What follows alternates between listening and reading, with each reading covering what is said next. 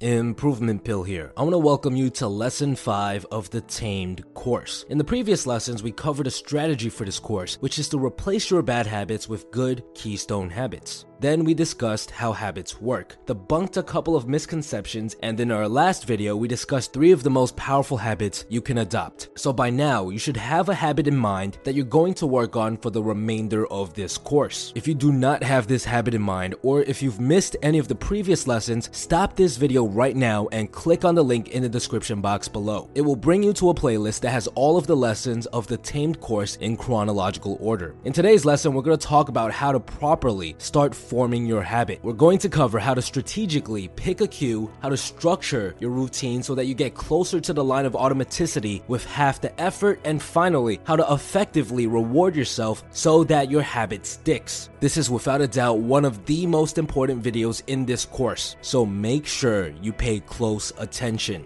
Alright, let's get started. Remember, the cue is what triggers your brain to follow through with the routine and reach that reward. So it's important to pick a cue that appears every single day. Because if you pick a cue like waking up to the sun shining on your face, sure, you'll stick to your habit most of the time. But if it's ever raining outside, you won't be prompted to follow through with your routine. At the same time, you want to pick a cue that is unavoidable. Your cue needs to be something that you encounter every day, no matter where you are, what you're doing, or even how you're feeling. For example, the cue for my habit of reading is eating. Whenever I eat, I pick up a book or read some informative article online. This cue is something that I do every single day without fail, and it's unavoidable. I could be sick, I could be in another country, it doesn't matter because I'll still have to eat. Other unavoidable cues that you can consider for your own habit are things like showering, brushing your teeth, logging onto your computer, or even your commute back from work. There's tons of possibilities, and it doesn't really matter what you select as long as your cue is something that appears every single day without fail. Another thing you want to keep in mind is that your cue should make it possible for you to follow through with your routine immediately. Let's say, for example, the keystone habit you've selected is meditation. It may not be smart to attach this routine to the cue of, say, arriving at work. Some difficulties may arise if you plan to spend your first 10 minutes of work every day meditating. Your boss might interrupt and give you an assignment, and lo and behold, you'll get sidetracked and completely forget to meditate. What you want to do is pick a cue that makes it easier for you to follow through with your routine. For example, if the keystone habit you're trying to build is fitness, it's extremely effective to sign up for a gym that is on your commute from work. That way, when you travel back from work, you'll naturally come across your cue, which is seeing the gym. This cue is great because when you see it, you're only seconds away from starting your routine. The final thing I want to note when it comes to picking a cue is that you want to pick a single cue. You want your brain to associate a single unique cue with a single unique routine. If half the time you're using cue A and the other half you're using cue B, you're basically building 2 habits at the same time. And because of this, it can take you twice as long to reach the line of automaticity, which again is that point in time where you no longer even have to think about doing your habit. Alright, so the next thing we're going to talk about is the routine. Now, there's a huge problem with the way that the majority of people look at their routines. See, most people who start a new habit set their expectations for their routine very, very high. They tell themselves that they'll work out for at least an hour and a half, 5 times a week, that they'll meditate every single day for at least 20 minutes, that they'll finish reading at least a book every single week. If you expect to perform this well every single day, you're eventually going to bump into some problems. Somewhere down the line, it could be a week, it could be a month, there's going to be a day where you have low levels of willpower. It could be because you're sick, it could be because you drank too much the previous night, it could even be because you've been working too much. Whatever it is, these bad days are unavoidable. Now, we're going to dive deeper into the concept of willpower later on in this course, but for now, I just want you to remember these 2 facts about willpower. The first fact is that if your habit is still new, it requires a decent amount of willpower to stick to it. The closer your habit gets to the line of automaticity, the less willpower it will require. The second fact is that our brain tries its best to conserve willpower. So when your willpower levels drop below a certain threshold, it will do everything in its power to try to conserve it. Okay. So your willpower levels are low, and you're traveling back from work and you see your gym, which is your cue. And this means that you have to work out for an hour and a half. What's your brain going to do? Your brain is going to say, there's no way we can work out for an hour and a half with this nearly empty tank of willpower. And I can just about guarantee you that he's going to convince you not to go. So you end up going home to binge watch the new season of Stranger Things while eating Doritos. You wake up the next morning feeling terrible and guilty because you've technically broken your New Year's resolution. Your motivation to go to the gym just isn't the same anymore. You start skipping more days, and next thing you know, you're back to square one. Sound familiar? Well, it should, because this sort of thing happens all of the time. This is why only 8% of people manage to stick to their New Year's resolution. The trap that most of us fall into is that we focus way too much energy on how hard we should work during our routines. Instead, we should be focusing on simply showing up. In fact, someone who goes to the gym every single day and works out for only 10 minutes will get to the line of automaticity much faster than someone who shows up half as much but works out for 1, 2, or even 3 hours at a time. This is because the only thing that will get you closer to the line of automaticity is consistency. Let me repeat that again. The only thing that will get you closer to making that keystone habit of yours into something you do automatically without any effort is consistency. Basically, how often you show up. Now, a lot of you are probably thinking, well, what's the point of working out for only 10 minutes? There's no way I can lose any weight or put on any muscle if I only work out for 10 minutes. And you're right, but only to some extent, because getting our habit to the line of automaticity is our #1 goal.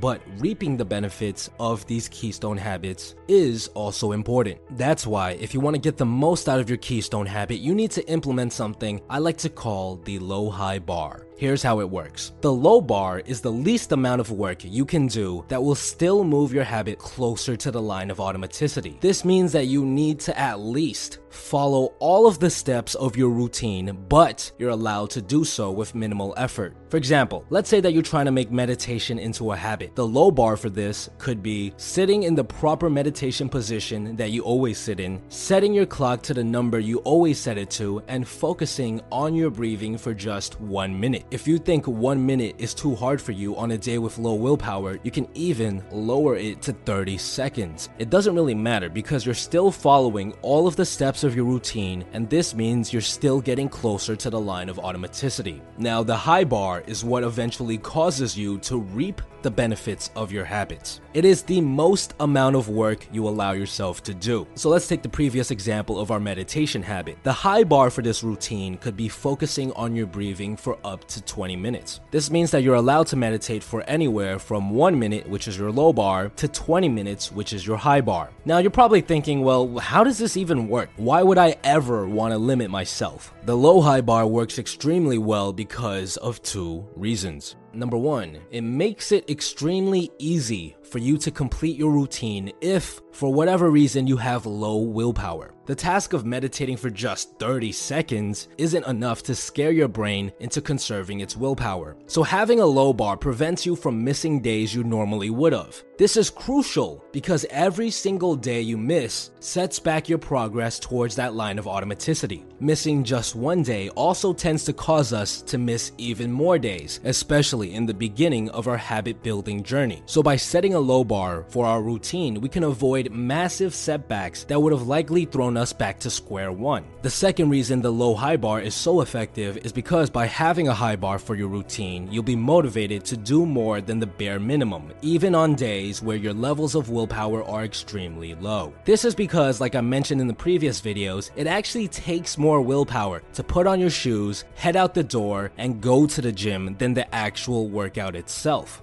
Luckily, you know about the low bar, which, if you implement, means you will almost always show up. This means that you've actually just overcome the hardest part of the routine. And since you have a high bar for this routine, I can almost guarantee that you'll find yourself thinking, well, I spent so much time and energy getting here, I might as well work out a bit longer. My maximum for working out is an hour and a half, so let's try to do 30 minutes instead of just 5. It's funny because at first glance, the low-high bar sounds like cheating. It sounds like a shortcut, and that's because it is. It gets you to that line of automaticity faster and more efficiently than other conventional methods. Alright, so the last thing we're going to talk about is the reward. There needs to be a prize that's worthwhile at the end of your habit loop. Otherwise, your brain has no reason to record this loop. Why should it remember something that doesn't benefit you in any way? There are two requirements that your reward must fill. The first requirement is that the reward must arrive immediately, or at least very soon after the routine.